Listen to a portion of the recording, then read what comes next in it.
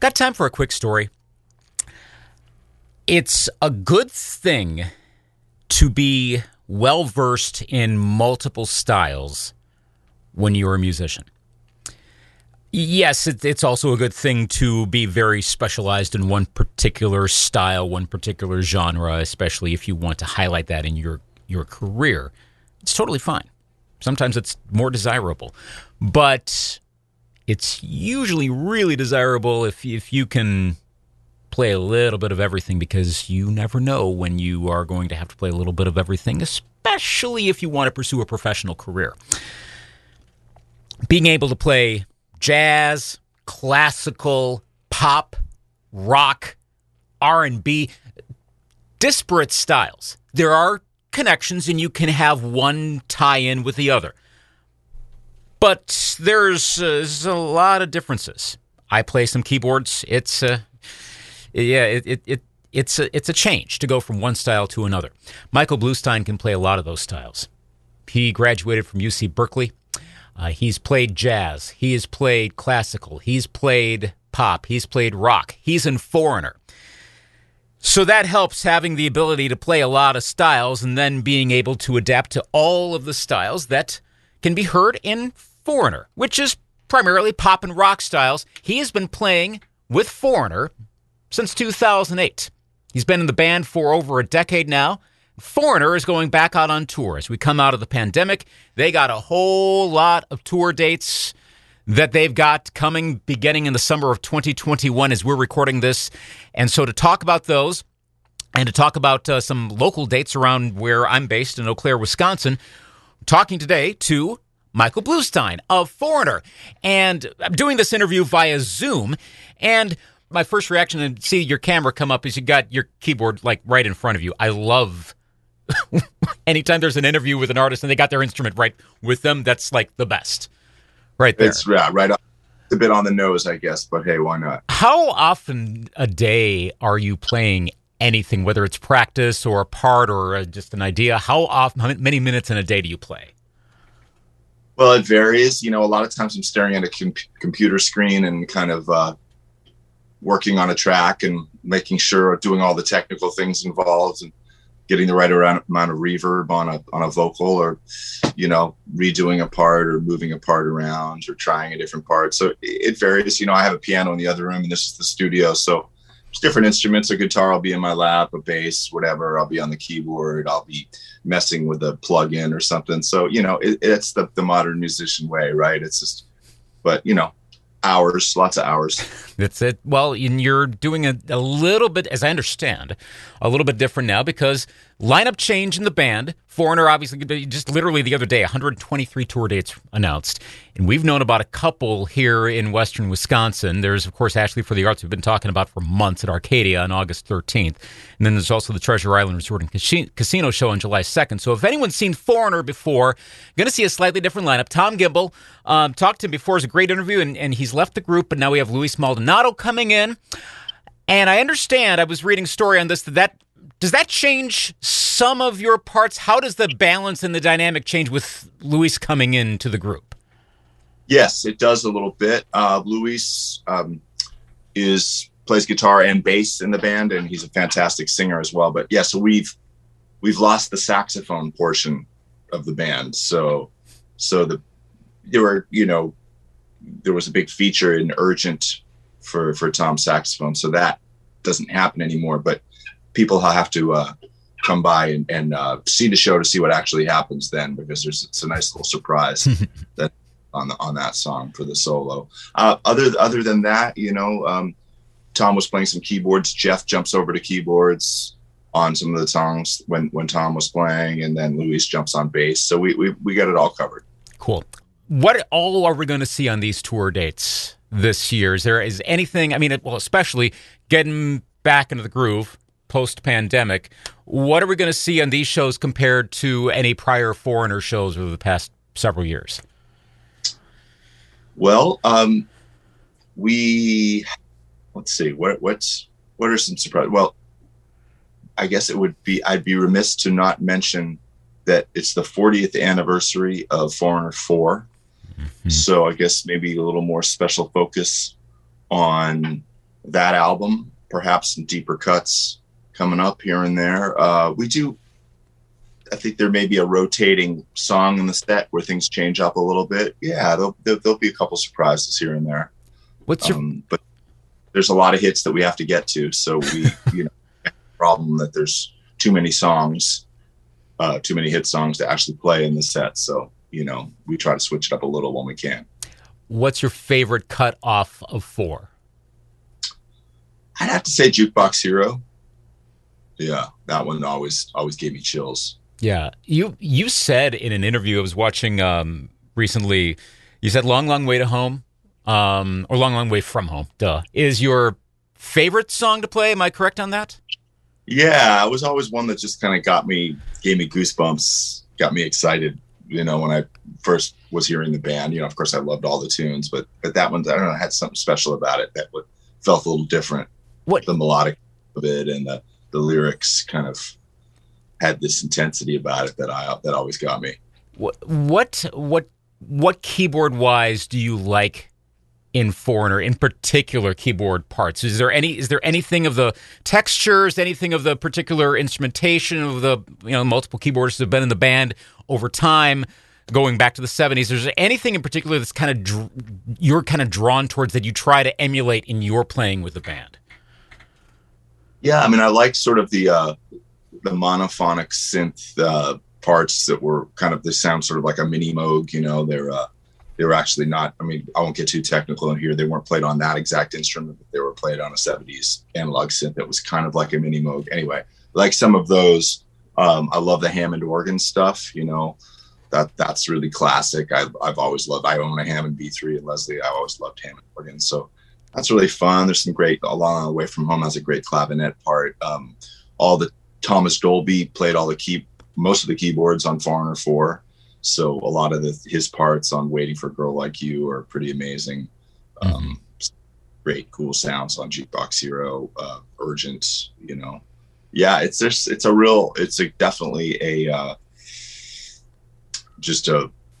there's just so many great, like you said, textures. There's just a ton of great textures in the band that I get to draw from. Well, and now with over a decade in the band, how has your perspective on Foreigner changed from being someone like, okay, the music, but you don't know it because you're not in the band, you're joining it. Now, again, over a decade on, and you probably know these songs inside and out and backwards and forwards, etc. So how has your perspective on this music changed, having lived it for so long?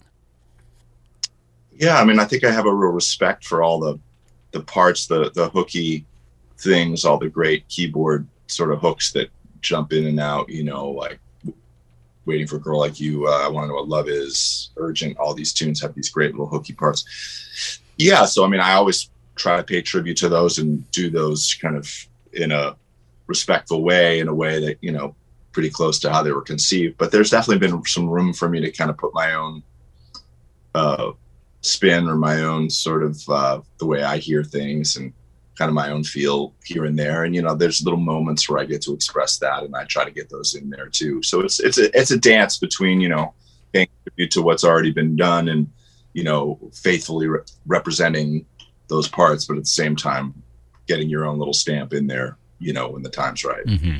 What is your favorite or multiple favorite Foreigner keyboard parts of any particular song or songs? Well, the feels like the first time there's a sort of the word is like this word, it kind of, and again, musical term in ostinato. It's a part that continues and it's repetitive, but it's sort of like when the chorus comes in, it's just synthesizer part that's just your hands just goes like that, just keeps going. And it's chorus and it's just over and over again, but it has this sort of hypnotic, dreamlike kind of repetitive thing, which sort of ties the whole chorus together. I think that one's pretty awesome, and it's fun to play because you play it really fast and you just kind of relax and get into the groove with it. Yeah, I always kind of wondered about that particular line because it comes in right off the bat, right at the beginning of the song. In the recorded version we play here in the studio and on the radio, and I always wondered, is that I mean, I think that might have been pre-arpeggiation back in 77 or whenever it would have been recorded.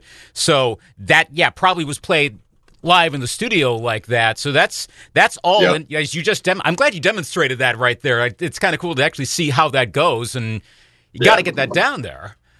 I would hope so by now. After all that time, what's the most difficult keyboard part to play? I would say that's one of them, because you have to be really relaxed for that. I mean, I'm actually playing this on a piano action keyboard, so it feels more like a piano, which would make it harder, because pianos are obviously, you have to dig in a little more. Right. But it was done on a synthesizer, which has lighter action, so that makes it a little easier. But in either case, you have to be relaxed. If you tense up, it sounds tense, you know.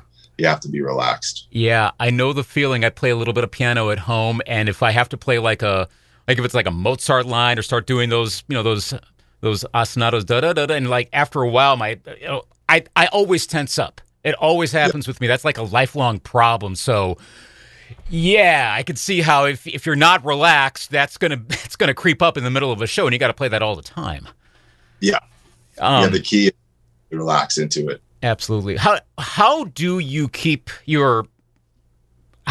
what practice techniques do you use to keep your chops up after all this time playing all this music and making sure you stay relaxed? What are your techniques after years and years of playing?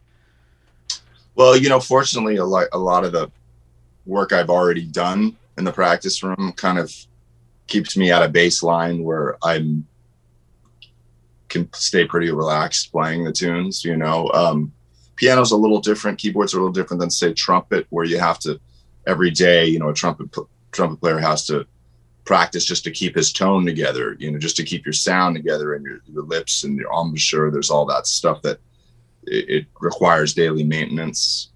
Piano, for a certain level, I'm not playing Rachmaninoff and Liszt and go here, so the technical demands are not quite that high. So fortunately, I'm at a technical point where I don't necessarily have to sit down and practice this to do it, because I've done it enough times that it's sort of the muscle memory thing is in there. And, luckily there's a baseline that's already been achieved, as far as those tunes go, again, not the case. I'd be embarrassed to sit down and dust off my Chopin right now. That's not it needs to be at all.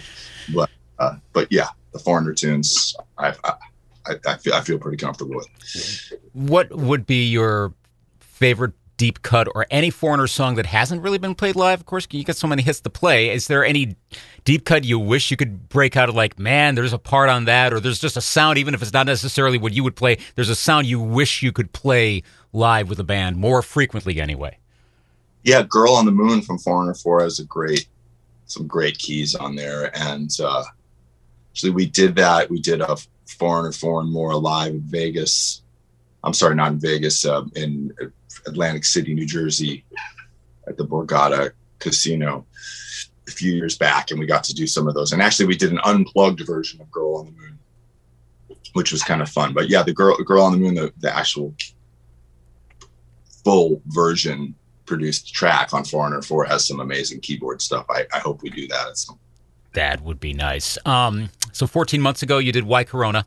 Have you done any additional writing on your own? Is that something you do just in general, just working on your own stuff, whether it comes to public knowledge or not? Have you been doing any other writing over the last year plus or so? A lot. Yes, a lot. Well, I've probably completed, 40 new pieces-ish since, during this time, easily.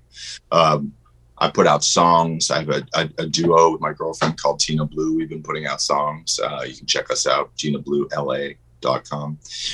We've just put out a new single.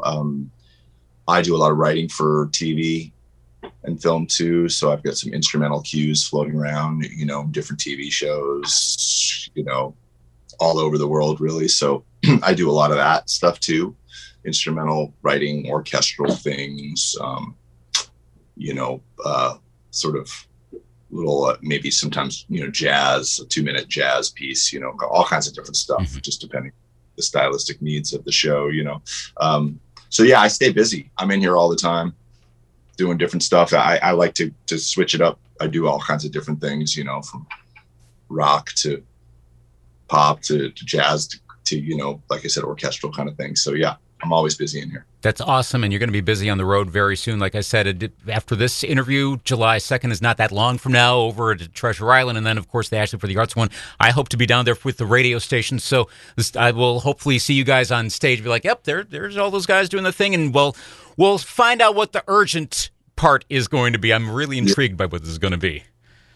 Yeah, I think people will enjoy it. Cool. Michael Bluestein, thanks for taking some time to chat with us and doing a little bit of demonstration for us. That was really, really cool. Thank you again. Best of luck going forward on the tour, and all the best. We'll talk to you later. Absolutely, Luke. Thanks. Take care. You're welcome. Bye-bye. Michael Bluestein. Yeah, that the best parts of these interviews sometimes are when you get to see something, how it's created, and love the like I said at the beginning, having the keyboard right there. Got to see how feels like the first time is played, like literally right there, back and forth, the fingers going back and forth. That's really cool to see that.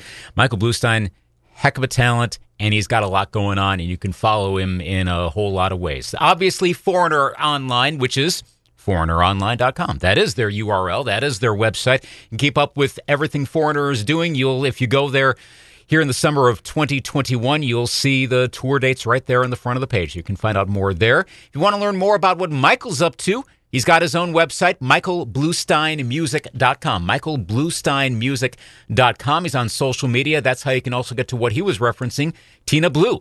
And they're on a lot of platforms, on Instagram at Tina Blue LA, at Tina Blue LA. There's a whole lot of ways to keep up with what Michael Blustein's doing, and a whole lot of ways to keep up with what Foreigner is doing. That's the latest edition of Got Time for a Quick Story.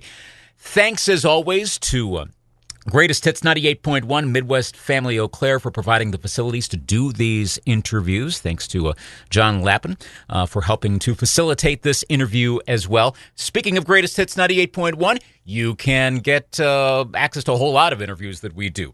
That I do, my coworker John Murphy does. It's at greatesthits981.com. Greatesthits981.com. You can go to the interviews page, which you'll find at the top under features, or you can go to our YouTube channel and listen to and watch. Like in this case, you can watch this interview. There's a video version of this on our YouTube page as well.